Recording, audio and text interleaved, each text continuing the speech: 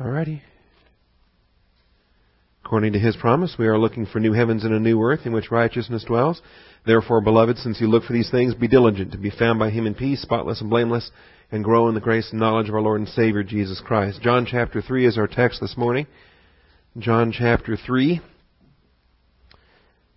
The visit by Nicodemus and the gospel message contained here in this chapter. Before we begin, let's take time for silent prayer and ask the Father to bless our study. Shall we pray?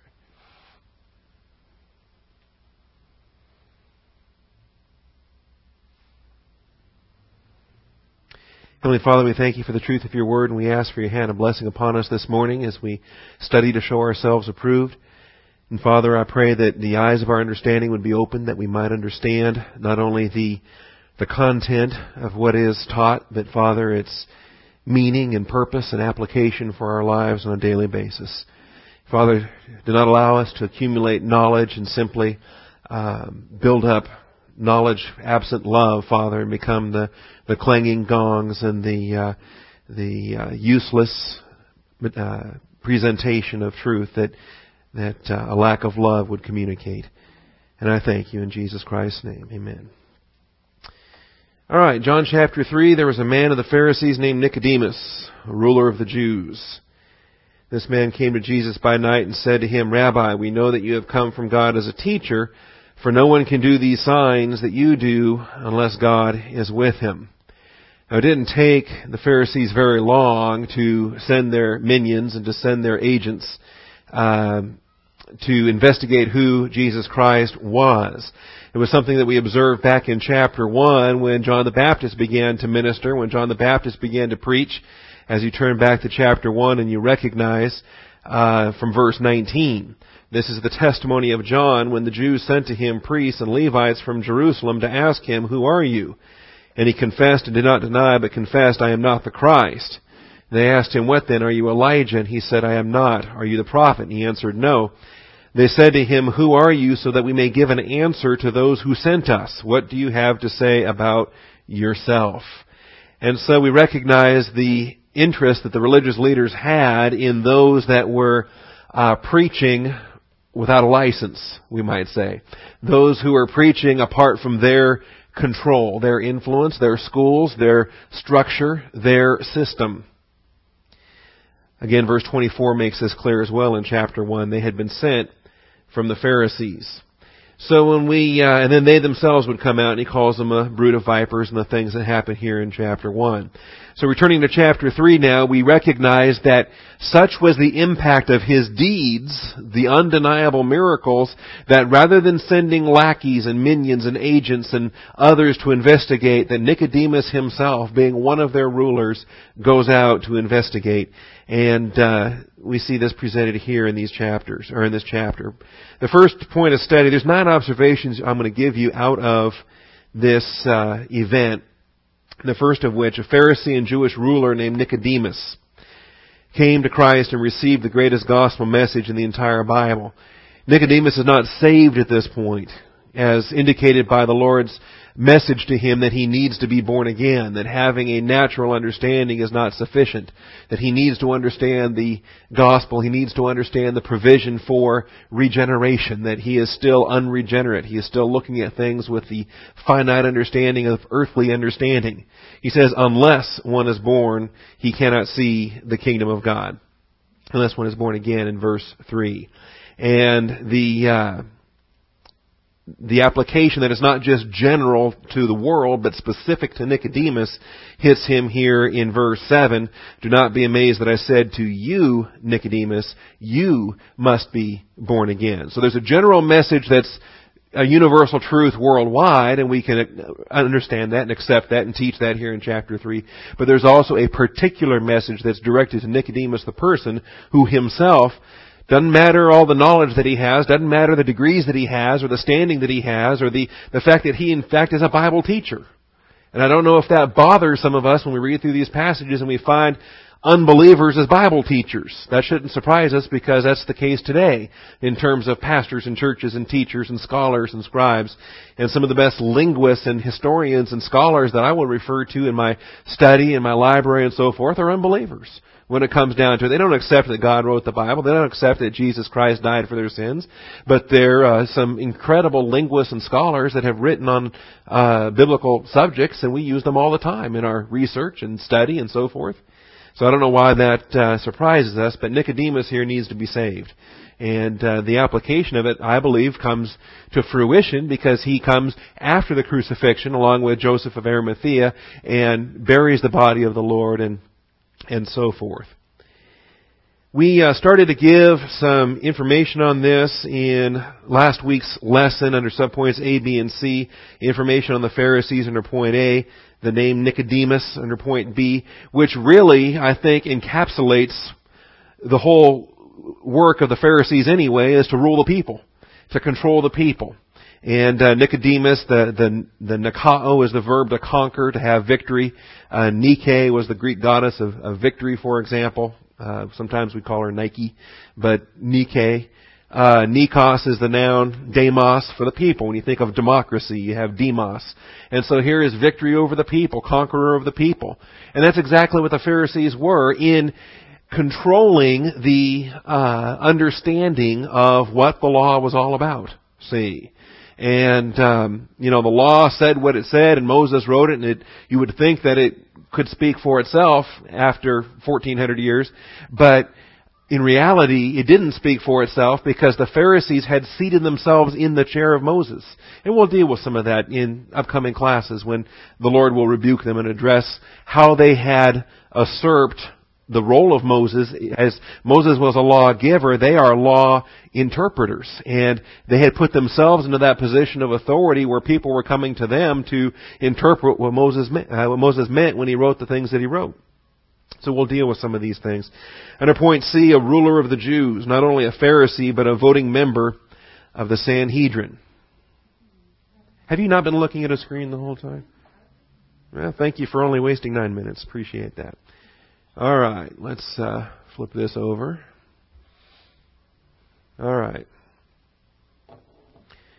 Not only a ruler of the Jews, not only a Pharisee, but a voting member of the Sanhedrin, in recognizing that the Romans, for the most part, would allow local control over things that they weren't really worked up about. They wanted to conquer. They conquered regions. They held territory. They fixed borders in terms of a frontier to protect the Roman Empire. And so long as the borders were secure, so long as the taxes were paid, so long as the peace was kept, they would allow individual regions to take care of themselves, so to speak. They would allow the Jews to have their religion, to worship in their temple, to do their sacrifices and things. That's fine. The Romans didn't care. The Jews could do that so long as the borders were secure, the order was kept, the peace was maintained, and taxes were paid to Caesar. See, they would allow Egypt to function in their religion, in their temples, along their thing. As long as the border was secure, the peace was maintained, the taxes were paid. See, in the case of Egypt, so long as the grain kept coming to Rome, because the fertile Nile Valley, Egypt was really the breadbasket of the Roman Empire. Had it not been for Egypt, Rome couldn't have fed as many people as they fed. So as long as the grain ships kept going from Egypt to Rome, the Egyptians could kind of, do what they wanted to do. Their priesthood, their temples, and so forth. Don't rock the boat, so to speak.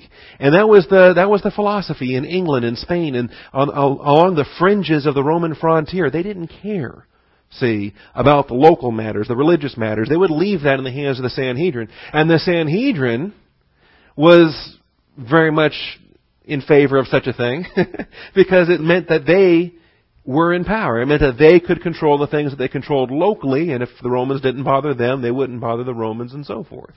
So it kind of worked out as an interesting alliance. I mentioned last week that Grace Notes has an article on the Pharisees, and I recommended that to you. I was going to, in fact, take you to the Grace Notes page this morning and show you where it is, but if you're familiar with Grace Notes, you can find it yourself and find the article that's there. I also went ahead and put it into Libronics book, and we're going to find a way to post those on the website as well for those with the Logos Bible software, and you want to have it as a Libronics book as well. And there's advantages to having it there as opposed to just simply browsing from the website and saving it as a Word document and so forth. But you can read through the article on the scribes, the Pharisees, Sadducees, and the Sanhedrin, and excellent material that's available here. And not only can you read through the material, but as I just come on down here to the Pharisees, this is all on the scribes in the first part.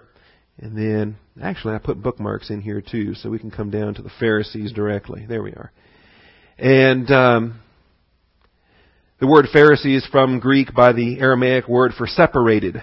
You know, it's kind of interesting. The average Jew, of course, kept himself separated from a Gentile and expected that there should be a separation, that they were God's chosen people, they were under God's covenant, that they were called out to be separate, to be holy, for God is holy. And so your average Jew who read the Bible, who understood his stewardship and his responsibility, would have a separation between him and Gentiles, so to speak. Much as you and I would expect to maintain a separation from unbelievers, that we would not be named with them, we would not be caught up in their activities, we would not be defiled by their activities and so forth. Well, the Pharisees took that a step further, that they viewed a separation among their fellow Jews who were non-Pharisees. See, that even they were so defiled by the systems of the world and Greek philosophy and Greek culture and so forth, that they would be even more separated than even the Jews were separated. And so it's quite interesting. The name separatist is thought by some to be derived from that separation which took place in the time of Zerubbabel, and then again in the time of Ezra, when Israel separated from the heathen dwelling in the land from their uncleanness. Now, the advantage you have in terms of a Libronics resource as opposed to a Word document or a web page is that the scripture links then become hot linked, and so a single click will then allow you to read through the article at the same time that you're looking at the scripture references, and you're able to follow along in your study. And you can read Ezra 6:21. You can read Ezra 9 verse 1. You can read Ezra 10 and verse 11. You can go to Nehemiah 9:2. You can go to Nehemiah 10:29. See, and just that quickly you can read through the scripture references and save yourself a lot of page flipping in terms of these things. However, the name probably has a stricter meaning coming to the Pharisees as a result of their extremely strict view of the idea of pollution, not only from the uncleanness of the heathen, but also from the pollution which they thought the majority of Israelites were likewise affected. See, not just from the Gentiles, but even their fellow Jews. They might have been called separatists by some in praise and others in blame. But they accepted it. You know, when the term Christian was first applied, it was meant as an insult. They said, oh, you're just little Christs, because the believers there in Antioch were followers of Jesus Christ, and so it was meant as an insult. But the Christians accepted it and said, yes, we are. See, and we've been called Christians ever since. Other information on here, and as I say, you can look this up on your own, and if you don't have internet access and don't want to or can't find the Grace Notes document on the Pharisees, we can print some off and have them available to you. There are other resources available here as well. Again, the advantage of the Logos form rather than simply the Word document is that when Josephus is cited, for example, his Wars of the Jews, again, you can make that a hot link, and you can turn right to Josephus, and you can read the material there as it comes in its context, and even read more than just simply the single citation that's referenced in the document. See, there's one statement here about concerning immorality. The Pharisees taught that every soul is imperishable, but that only those of the righteous pass into another body, while those of the wicked are punished with eternal torment. And you think, wow, I want to read more about that than just simply this one blurb that's contained in this article on the Pharisees. So having the link here to Wars of the Jews, then you can take a look at it, or having a link here to Josephus and his Antiquities of the Jews, likewise, opens up Josephus and allows you to see it in its full context, read more on it, and on the items there. Also down here, there's, in addition to the Josephus links, of course, more scripture links on the Pharisees when Christ was having conflict with them, on the Talmud, comparison of the Pharisees to Christianity, and And then that's it. Moves on to deal with the Sadducees there. In any event, Grace Notes has all that available, and you can download it and read it. If you don't have access, let me know, and I'll print one off for you. And if you want a copy of this Logos book to put into your Logos software, let me know, and I can get that to you as well. And then it just appears in your library along with, everything else that's in your library. And it just makes it another study tool and an item that you can use as a resource down the road. All right. Under the second point of study, back to John chapter 3 then. Nicodemus confessed the Pharisees' understanding of Christ's origins. This confession, in the very first thing out of his mouth, is so telling and remarkable, because this man came to Jesus by night and said to him, Rabbi, we. All right? Not me, not I, or, I kind of been figuring this out, but we. Meaning, we have been watching you, we have been listening, we have been seeing, and we have been talking about you, and we have been debating. All right? If you understand anything about corporate bodies, whether it's a political body or a religious body or a school or a church or a neighborhood association or any kind of a knitting club, I don't care what it is. And when you're talking about a corporate body of individuals, to come to a consensus takes a bit of time. All right? There's a lot of debate, there's a lot of back and forth, there's some argument, there's some give and take. All right? But eventually, in order to come to a consensus, considerable conversation has to take place. And we recognize that this has been happening among the Sanhedrin with respect to Jesus Christ. There was a man of the Pharisees named Nicodemus, a ruler of the Jews.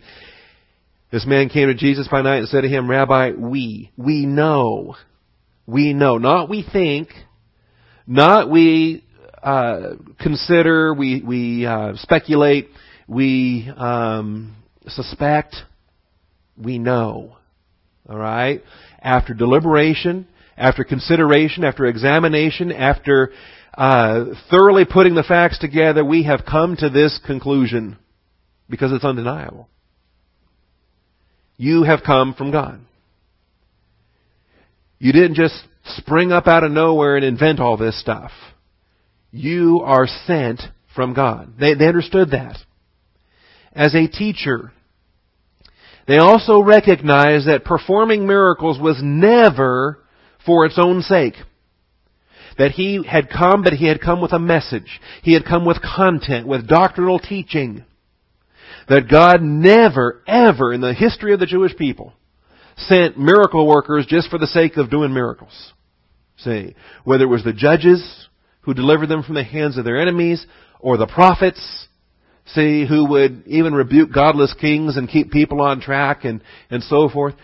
In the history of the dispensation of Israel, miracle workers were never sent simply to do miracles. All right? He had come from God as a teacher with doctrinal content that they were accountable for. If God has delivered the content, they're accountable. All right? It's staggering to a group of people that have basically by this point of time become a Moses cult. All right? And to kind of boil down the Pharisees to Moses cult is maybe an oversimplification, but nevertheless it's accurate. That they had so idolized Moses and seated themselves in the chair of Moses, you understand. And so when the Lord says, don't think that I'm the one that rebukes you, Moses is the one that condemns you, that was the harshest thing he ever could have said to these people. Talking about that sword piercing to the dividing asunder of soul and spirit, when he told them that Moses was the one that condemned them, he couldn't have said anything harsher. All right? And so you realize how significant this is, because here they're idolizing Moses. They view themselves as being the Moseses of their generation, and yet none of them had done a single miracle, such as Moses had been doing. Moses parted the Red Sea. Moses provided food. Moses, not only the teaching Moses gave, but the miracles Moses accomplished. Okay? Now they're teachers, but they're not doing any miracles. Here comes Jesus Christ as a teacher, plus He's doing miracles. See? And how convicting must that be?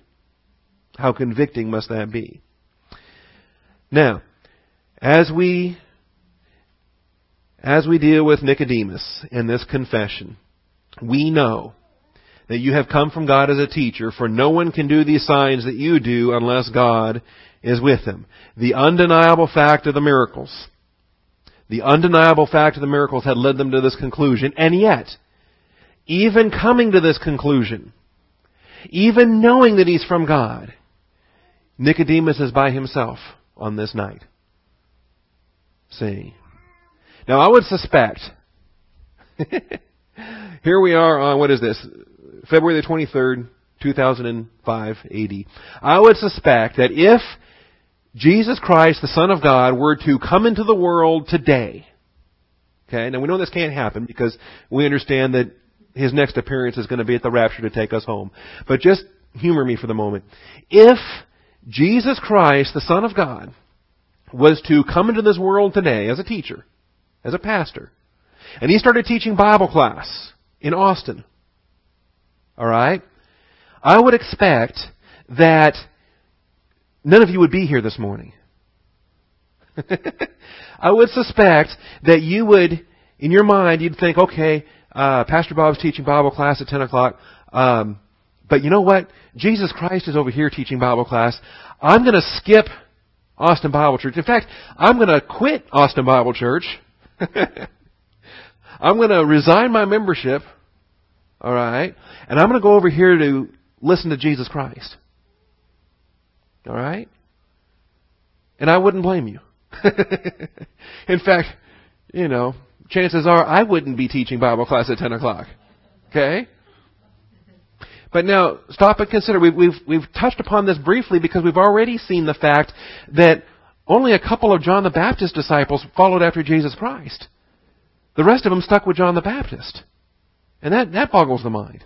Okay? They're going to continue to stick with John the Baptist even after he's arrested. He still has disciples. Even after he's beheaded, he still has disciples. Why is that? Why do we follow our personality cults, see, and get wrapped up in the man rather than the message? Well, now here are these Pharisees, and they have debated, they have discussed, they have concluded he is sent from God as a teacher, but they didn't go to listen to what he was teaching. They stayed in their system, they stayed with their teachers, with their professors, with their scholars, with their rabbis, with their elders, and only one man had enough positive volition at this point to go and investigate, to ask these questions. And I find that to be most remarkable. Point 3. Jesus laid out the only issue that matters to this lost and dying world. With the heavenly credentials established, the heavenly message must be given. You must be born again. Verses 3 and verse 7. The only thing Nicodemus needed to hear at this point was the gospel. Jesus laid out the only issue that matters to this lost and dying world. And there might be folks, and I think the guest speaker we had on Sunday, I was very blessed, very thankful that he was here and simplifying things and not being sidetracked on other issues with respect to what does the unbeliever need? He needs Christ. With the heavenly credentials established, the heavenly message must be given. In verse 3, you must be born again, where it's general, unless one is born again, he cannot see the kingdom of God. And just in case Nicodemus missed the point and thought that he was talking about others, or talking about people in general, or the worldwide at large, he says, you must be born again. You have only been born once. You have physical life. You're living physical life. Very religious, see. But is your religion going to save you? As Christ told the Pharisees, you search the Scriptures, you think that in them you have eternal life. And it's the Scriptures, it's Moses that wrote about me. You've buried yourself in this Moses cult and memorized his writings, and you're more knowledgeable, but you don't have Jesus Christ. The only issue that matters to this lost and dying world is Jesus Christ. You must be born again. And apart from rebirth, apart from regeneration, apart from having this life, you can have factual knowledge, but you can never have understanding. You can never have true knowledge.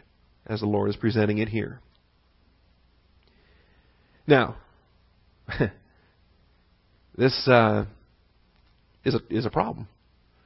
This whole concept of being born again, Nicodemus, looking at it with human viewpoint from the perspective of the only life he has, says in verse 4, how can a man be born when he is old? And we don't know how old he is, but he's a ruler of the Jews. In all likelihood, he's a grandfather. In all likelihood, he is one of the elders of his clan. We don't know with a certainty, but it's natural in this context that he cannot enter a second time into his mother's womb and be born, can he? I mean, it just doesn't compute. It's inconceivable that somebody physically alive could be, reinserted back into a womb somewhere and then born a second time. It doesn't compute. It didn't compute to him 2,000 years ago. It doesn't compute to us today. And Jesus answered, truly, truly, I say to you, unless one is born of water and the Spirit, he cannot enter in the kingdom of God. That which is born of the flesh is flesh. That which is born of the Spirit is spirit. See, you're thinking in physical terms. That which is born of the flesh. I'm teaching in spiritual terms. And you're not, there's no comprendo, right? He's speaking in spiritual terms. He's thinking in earthly terms, and it's like somebody speaking Spanish and somebody's hearing English, and there's just no communication happening. Like when you and I face it in trying to talk about spiritual matters with an unbeliever. How far do we get? Nowhere. The natural mind cannot apprehend these things, for they must be spiritually appraised, and we understand that. Point 4. The second birth cannot be understood in natural human terms. It is a spiritual action that cannot be physically seen, but it can be felt. It can certainly be felt. I'm going to talk about that here in a moment. The second birth cannot be understood in natural human terms. Verses 4 through 6. It is a spiritual action that cannot be physically seen. Physically seen. But it can certainly be felt. And I have to use felt with a little bit of caution because of the culture we live in. the generation we live in. The tendency among some to plunge into a touchy-feely kind of... And I almost use feelings as a dirty word anymore. Because people get confused with the sense of feelings, that it's an emotional approach. People say, well, I feel. Which means I have a certain emotional mindset that reacts to a set of circumstances. So I feel. Okay? Let's differentiate a little bit between emotional feelings, okay, and spiritual feelings, where you have legitimate spiritual perception. Okay? And so I think with proper vocabulary, with proper context, we can use a word like feeling or felt, and we can use it appropriately. And where we're not just plunging into some kind of mysticism, or we're not plunging into some kind of emotional reactionism. And he uses wind as the illustration. And whether you're talking about the Hebrew ruch, or the Greek pneuma, or the English wind. See, the issue is we have three different words. We have wind, we have spirit, we have breath. Three different words in the English. And it's only one in the Greek, and it's only one in the Hebrew for these concepts, all right? You can't see it, but you can feel it. That's the wind. Can you see wind? No, but you can feel it when it hits you. You know, okay, the wind's blowing, you know it's blowing from this direction, you can face this direction, you feel it coming here. When you turn this way, you feel it coming here. But you can't see it. You didn't see it coming from that direction. Didn't see it coming from that direction.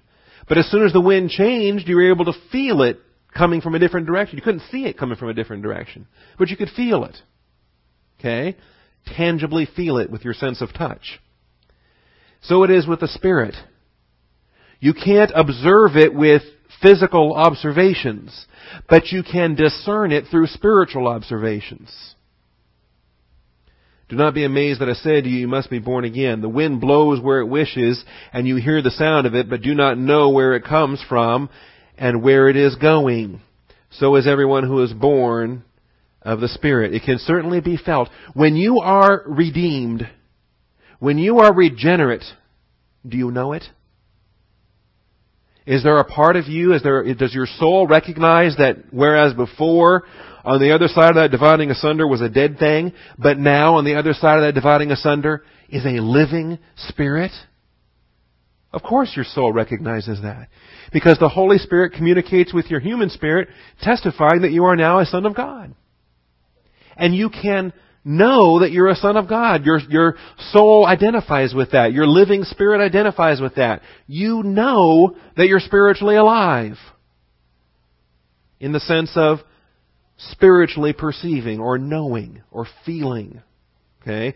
Spiritually perceiving.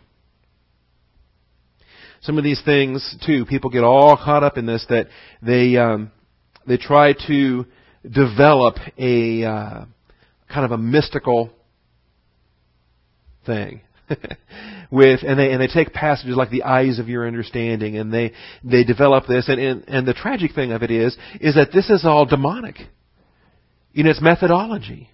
In terms of, think about the New Age, and think about the cults, and think about the demonism, and think about every false religion out there that tries to go to extrasensory perception and all the things of ESP and all the things of clairvoyance and seeing visions and all these other things. Is that what we're talking about? No. Because where does faith come from? We walk by faith, not by sight. Ours is a mystic walk, if you want to use such terms. But it is a mystic walk that is grounded in what has been given to us in the living and abiding Word of God. Because we walk by faith, not by sight. That doesn't mean that we, tap into the universe and we kind of, mystically try to dream about, okay, today I'm supposed to go here and do such and such. No. Alright? That's not the walk of faith. That's a walk of mysticism, quasi-demonism. Alright? Faith cometh by hearing, which means you are a student, you are a disciple, you're under the authority of the Word of God. And hearing by the Word of God. Alright? Then, if you're in Bible class, and the Word of God has been taught, and you have allowed that Word to dwell richly in your heart, and you are meditating upon that Word day and night, and you come to a prayer meeting, and you're joining with like-minded believers in lifting up that Word, and then, on the basis of all that, you find that you have a conviction in your soul. Then you can say, I'm being led by the Spirit of God. I know what God's will is for my life. Okay? And an unbeliever might look at that and say, well, how do you know? And he won't have any understanding that this is a reality that has been laid upon your heart, and you know. Things which I have not seen nor ear have heard. Okay? God has revealed it to you. He has made His will known. Only in the process of the Word of God renewing you in the spirit of your mind. The second birth cannot be understood in natural human terms. Okay? And this is where science falls short. This is where all these other things, this morning, there was like a 3-hour debate on this woman in Florida. Okay? And I know it's been going on and on and on and on and all of this. Okay? But, and the doctors, they line up doctors on both sides, right? And you got these experts on both sides. My dad used to say an expert is, an X is a has-been and a spurt is a drip under pressure. In any event. And some doctors say that she's brain dead, and some doctors say, oh no, she's not. Okay? And they have equipment that can measure electrical activity in the brain. They have equipment that can measure other things. See? But do they have equipment that can tell where her soul is? No. How do you measure a soul? Where's the soulometer? The soul scanning device. Genesis says, it came about as her soul departed, for she died. Do you know when a person is dead? When the soul is no longer in the body. Absent from the body, face to face with the Lord. And we have arrogant doctors and prideful humanity that thinks they hold life and death in their hands. Well, guess what? They don't. Jesus Christ holds those keys. See? In all the prideful humanity, and I think I make people mad sometimes. They say, well, you're not a doctor. You don't have any medical training. Well, no, I don't, but I got 110 nurses in my church or thereabouts. You know, I exaggerate a little bit, but God's blessed me with a number of nurses and things. Am I a doctor? Of course not. I have no medical training. But I read the Bible that says when the soul's gone, the body's dead. Absent from the body, face to face with the Lord. Okay? Now, has humanity developed machines that can keep hearts pumping? Keep a physical body functioning, and we say, oh, they're still alive. Because we've artificially kept blood flowing, kept heart pumping, kept electrical activity transpiring in a brain. Can we keep a body alive after the soul has departed? Things to consider. And for those who have accurate teaching in the Word of God, for those who understand that a body minus a soul is an empty body or a vacated body, you think a demon could step into there? You say, oh, well, wait a minute, now you're getting sensational. No, I'm just reading the Bible. Demons will occupy vacated bodies. Demons will enter into animals. Demons will enter into unbelievers' souls. Demons will enter and possess bodies. See? In any event, all of this just kind of came out of a radio show this morning that made me mad. And I'm not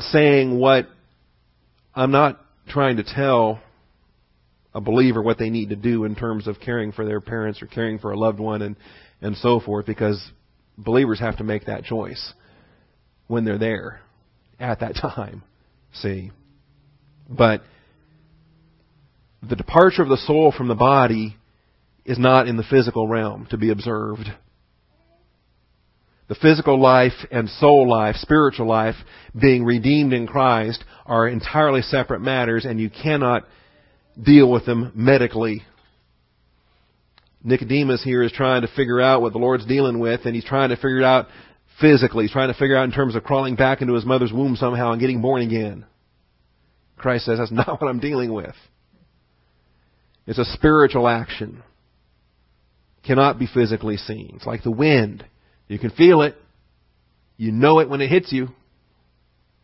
But you can't see it. And we move on into verses 9 through 13. Nicodemus said to him, how can these things be? And Jesus answered and said to him, are you the teacher of Israel, and you do not understand these things? Again, the unbeliever can have knowledge, but no understanding. They must be spiritually appraised. Satan knows Scripture. Does he have understanding? Does he have wisdom? Of course not.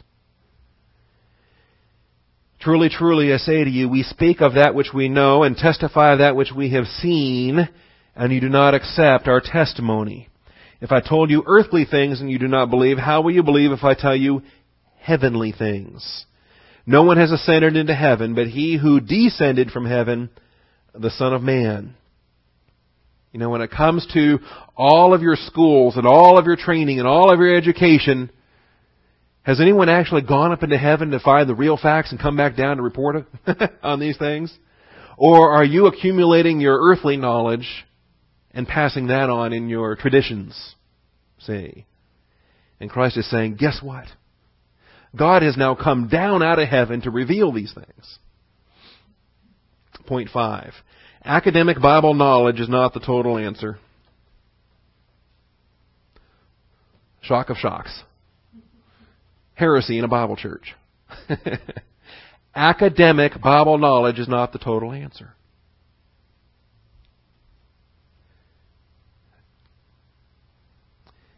In terms of, and you don't throw it out. Don't get me wrong. There are some who would do that.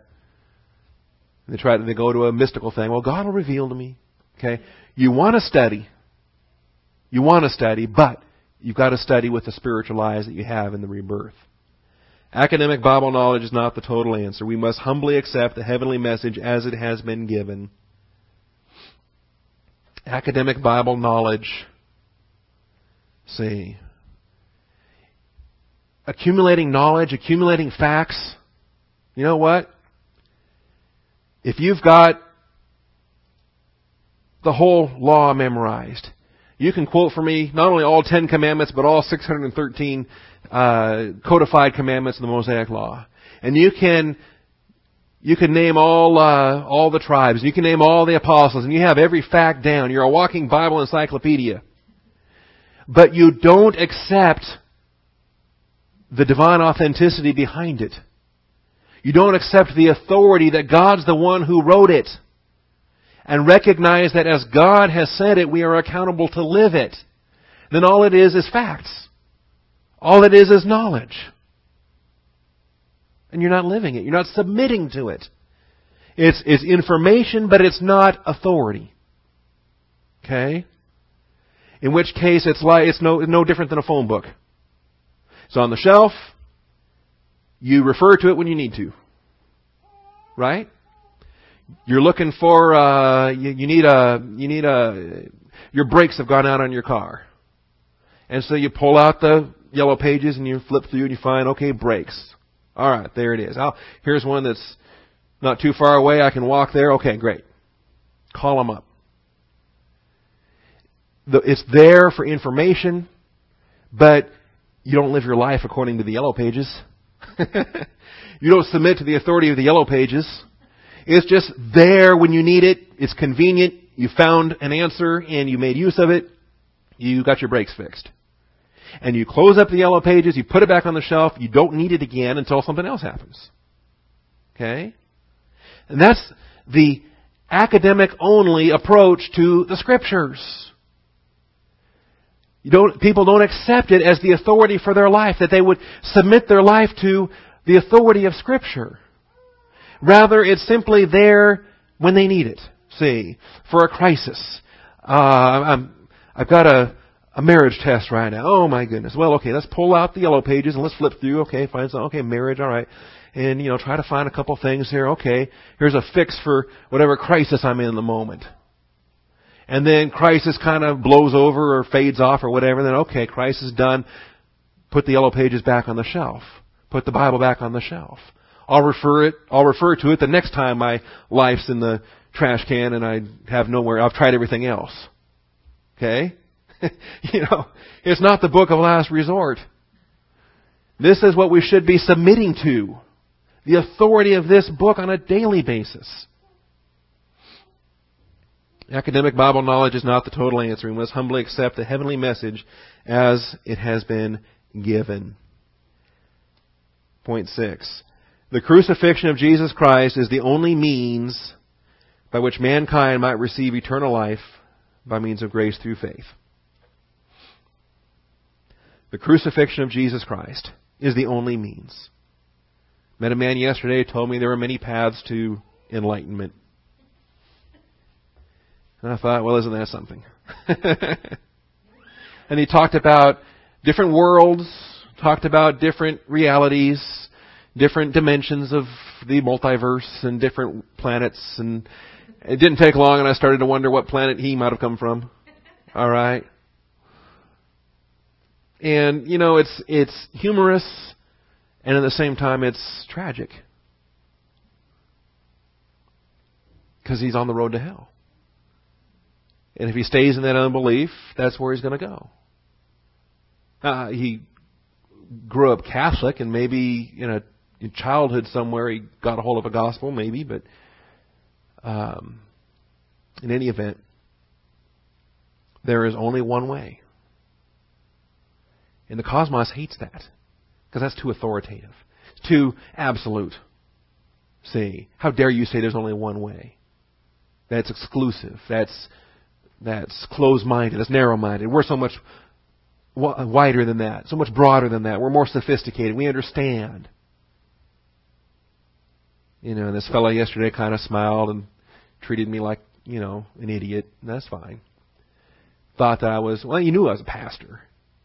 So, he knew that I was closed-minded and that I believed in the Bible and that I, said, well, that's okay. That's good for you. I'm glad you found peace in that. Okay? Like, well, isn't that cute? Anyway. As Moses lifted up the serpent in the wilderness, even so must the Son of Man be lifted up. Now, are you familiar with this event? Are you familiar with what happened? They're in the wilderness and the serpents have bit them and they're going to drop dead. Are you familiar with this? And there was only one way, there was only one antidote to that venom, only one way by which they weren't going to drop dead. And only one. It was an exclusive, narrow-minded, absolute black and white, primitive solution. And there was only one. Okay? A multiculturalist of Moses' day might have said, no, you don't need to look to the bronze serpent and live. There are many paths to getting rid of that poison out of your body. Okay? We can do this, we can do that, and, looking at the serpent might be okay for you, but somebody else might do something. No. You had to look at that staff to live. Look in any other direction was death. See, that's the nature of truth. Truth is always exclusive. Always exclusive. When you think about, now I don't even know where, let's, do I want to go back? Yeah, let's go back to Numbers. Might as well. Numbers, where is this? Number 16?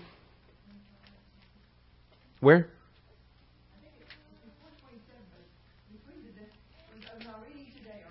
Okay.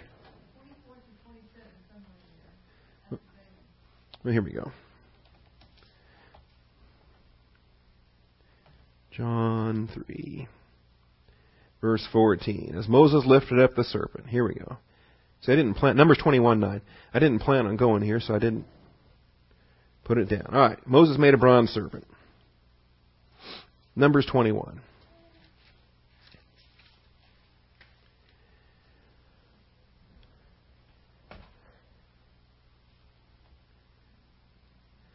The Lord sent fiery serpents among the people. Interestingly enough, the vocabulary there for fiery serpents, with reference to the seraphim, it's the same word in the Hebrew. Angelic, these weren't natural snakes. And they bit the people, so that many of the people of Israel died. So the people came to Moses and said, we have sinned, because we have spoken against the Lord, and you intercede with the Lord that he may remove the serpents from us. And Moses interceded for the people. The Lord said to Moses, make a fiery serpent and set it on a standard. Okay? Now this is a graphical representation of the reality of what it was that had afflicted them. Okay? There's nothing magical about the pole. The issue is are they going to obey the instructions God supplies as a solution to their rebellion? It's the same thing with us in believing on the cross. Nothing magical about the pole, but it is the issue of, are we going to obey the instructions God has supplied for the dealing of the problem of sin? Make a fiery serpent, set it on the standard, and it shall come about that everyone who is bitten, when he looks at it, he will live. And Moses made a bronze serpent and set it on the standard, and it came about that if a serpent bit any man, when he looked at the bronze serpent, he lived. Okay. Now, it doesn't say where it was set, but let's just say, the standard was set north. Okay. That means if you looked west, you died. If you looked south, you died. If you looked east, you died. If you looked southwest or west by southwest or east by northeast or any other direction, you died. But if you looked north, say, or whatever direction the pole was, that was the only way you could look and live. The only way you could look and live. Because truth is always exclusive. The lie is whatever you want it to be. You following? That's the nature of objective reality. Okay? In terms of any statement of truth. In terms of our hymnals are red. Okay? That's true. Because the color is what it is. And the color is restrictive. But the lie can be anything you want it to be. You can say, the hymnal is blue, the hymnal is green, the hymnal is white, the hymnal is purple, the hymnal is rainbow colored. The lie, we could spend the next hour just making up lies about our hymnal. Okay? And there would never be any end of it because we can keep coming up with more colors. We can go through the whole Crayola box. All right? But truth is always what it is. It's always limited. It's always unique. It's always absolute. It's always one.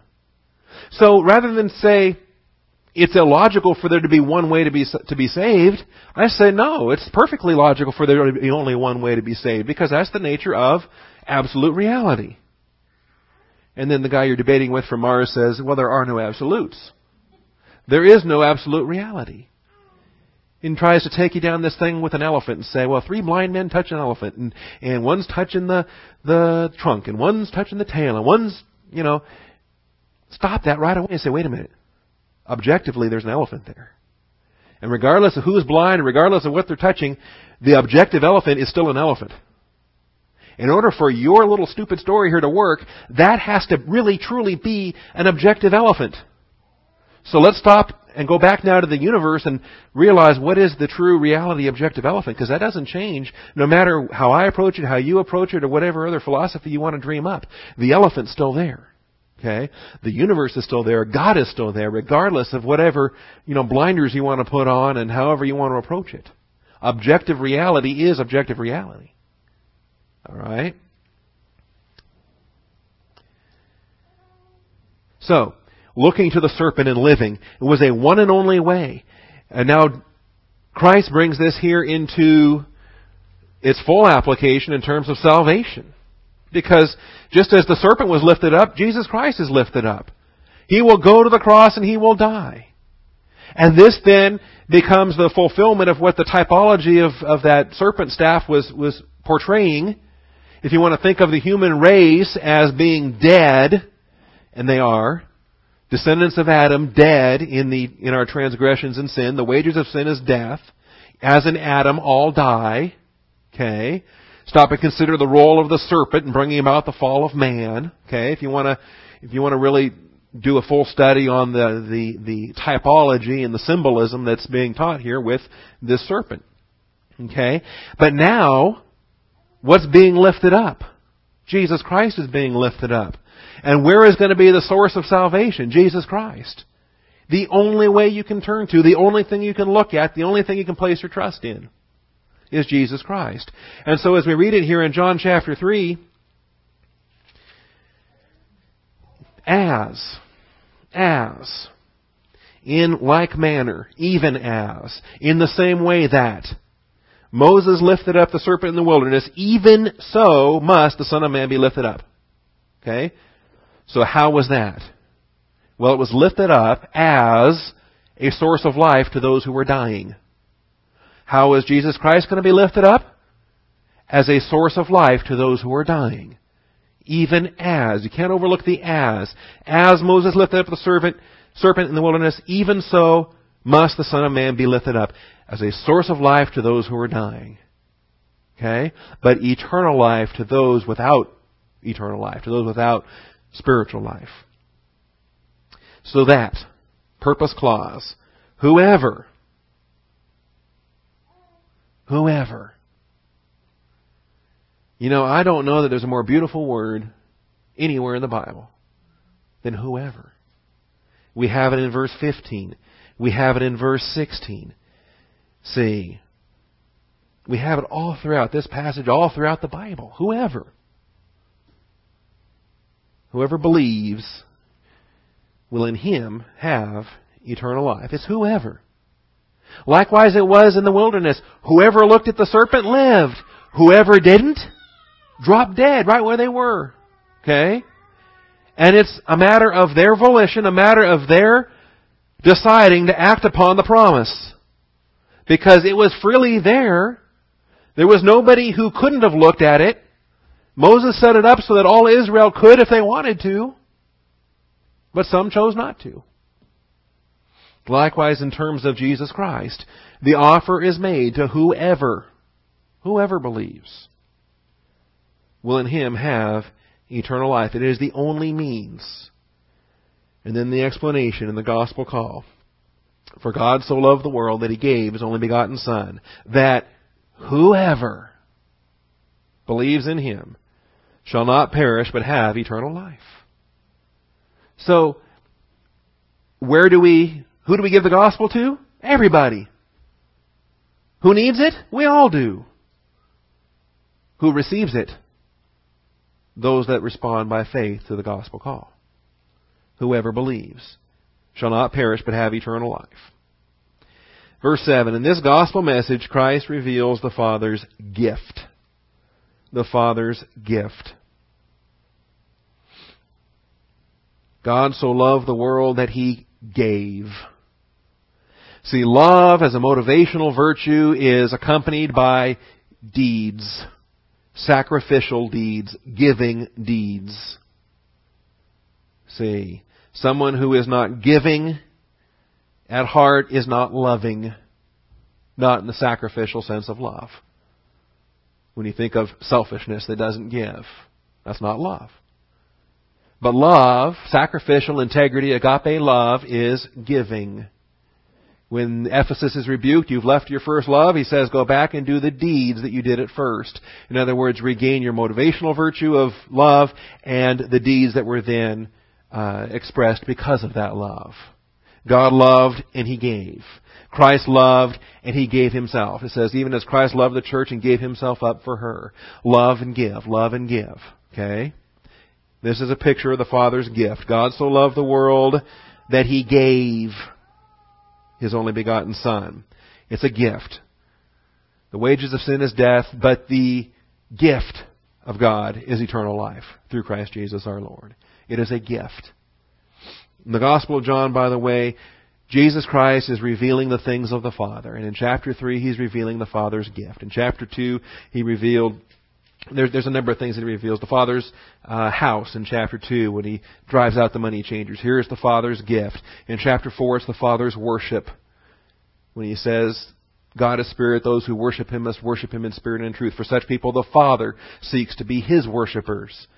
So chapter by chapter through the Gospel of John, we have Christ revealing the Father. This is the Father's gift. And who is the gift for? It is for the cosmos. It is for the world. Christ reveals the Father's gift. And obviously in our evangelism we need to understand that it is a gift and that it's freely offered. But likewise it must be freely received or it's not a gift. Point 8. Failure to believe results in death as the fallen estate of the natural man. Failure to believe results in death as the fallen estate of the natural man. That's the default condition. Failure to believe results in death as the fallen estate of the natural man. As in Adam, all die. And it's not physical death. That's the spiritual death of being spiritually dead. In Christ, all shall be made alive. And that's not physical life. That's spiritual life. See, we get confused because we think of resurrection in terms of eternal life as being a restored physical life, and yet that body in resurrection is not a physical body. So why do we get sidetracked by a physical life? It's a spiritual body in the resurrection. It's a soma pneumatica in the resurrection. So let's not get confused with physical life and physical death. The punishment upon Adam was spiritual death. The lost estate is spiritual death. Salvation is spiritual life. Failure to believe results in death. Notice verse 18. He who believes in Him is not judged. He who does not believe has been judged already. It's a done deal. It's already accomplished. Why? Because Adam was judged. The condemnation of the Adamic race was already accomplished. That's your default position when you're born in Adam. You're born condemned. Has been judged already because he has not believed in the name of the only begotten Son of God. That is the default practice. In fact, we have it again down in verse 36. He who believes in the Son has eternal life. He who does not obey the Son will not see life, but the wrath of God abides. Present active indicative, already in present time, continually abides on him. He was born into that condition. That is the lost estate of fallen humanity. The wrath of God abides on him. Born in Adam, condemned already in spiritual death. Finally, point 9, we wrap this up. Light and darkness are in conflict, even as the saved and the lost are in conflict, verses 19 through 21. Light and darkness are in conflict. This is why you're not to be unequally yoked. This is why there's no concord between light and darkness, even as the saved and the lost are in conflict. Verses 19 through 21. This is the judgment, that the light has come into the world, and men loved the darkness rather than the light, for their deeds were evil. Everyone who does evil hates the light and does not come to the light for fear that his deeds will be exposed. This is why the unbeliever finds atheism and agnosticism and so forth to be so attractive. And I've had people tell me this. Well, your Bible says that my lifestyle is wrong. And I like my lifestyle. See, I like living with my girlfriend. I like all these other things that are going on. And your Bible says that's wrong. So what's the answer? Not to accept the Bible that says he's wrong so that he can do what he wants to do. And do what's right in his own eyes. But he who practices the truth comes to the light so that his deeds may be manifest as having been wrought in God. And see, this is the blessing we have in the regeneration, is that we embrace the light. We want these things to be manifest because we're not the ones doing it. God's doing it in us, through us, for His own glory. What a blessing. What a blessing. All right. This is the message that he had for Nicodemus. And it's interesting in that we have in verse 1, I'll let you go with this, we have, or verse 2, he came, but nowhere in here do we have he left. All right? We don't know. All we know is that the message ends in verse 21 and then it's after these things. Okay? After these things, Jesus and His disciples. So we don't know. He went away mad, he went away saved, he went away. We don't know. All we know is that the next time we see Nicodemus, he's actually testifying on Christ's behalf among the Sanhedrin, saying, wait a minute, we're holding a trial here without the condemned party being present to speak for himself. All right? So, in any event, we will return to this 1 week from today, Lord willing, rapture pending, and we will look at this baptism ministry that he has in verses 22 through 36. Father, thank you for the truth of your word. Thank you for your faithfulness. Thank you for the means of salvation and how it is so available to whosoever believes. And I thank you in Jesus Christ's name. Amen.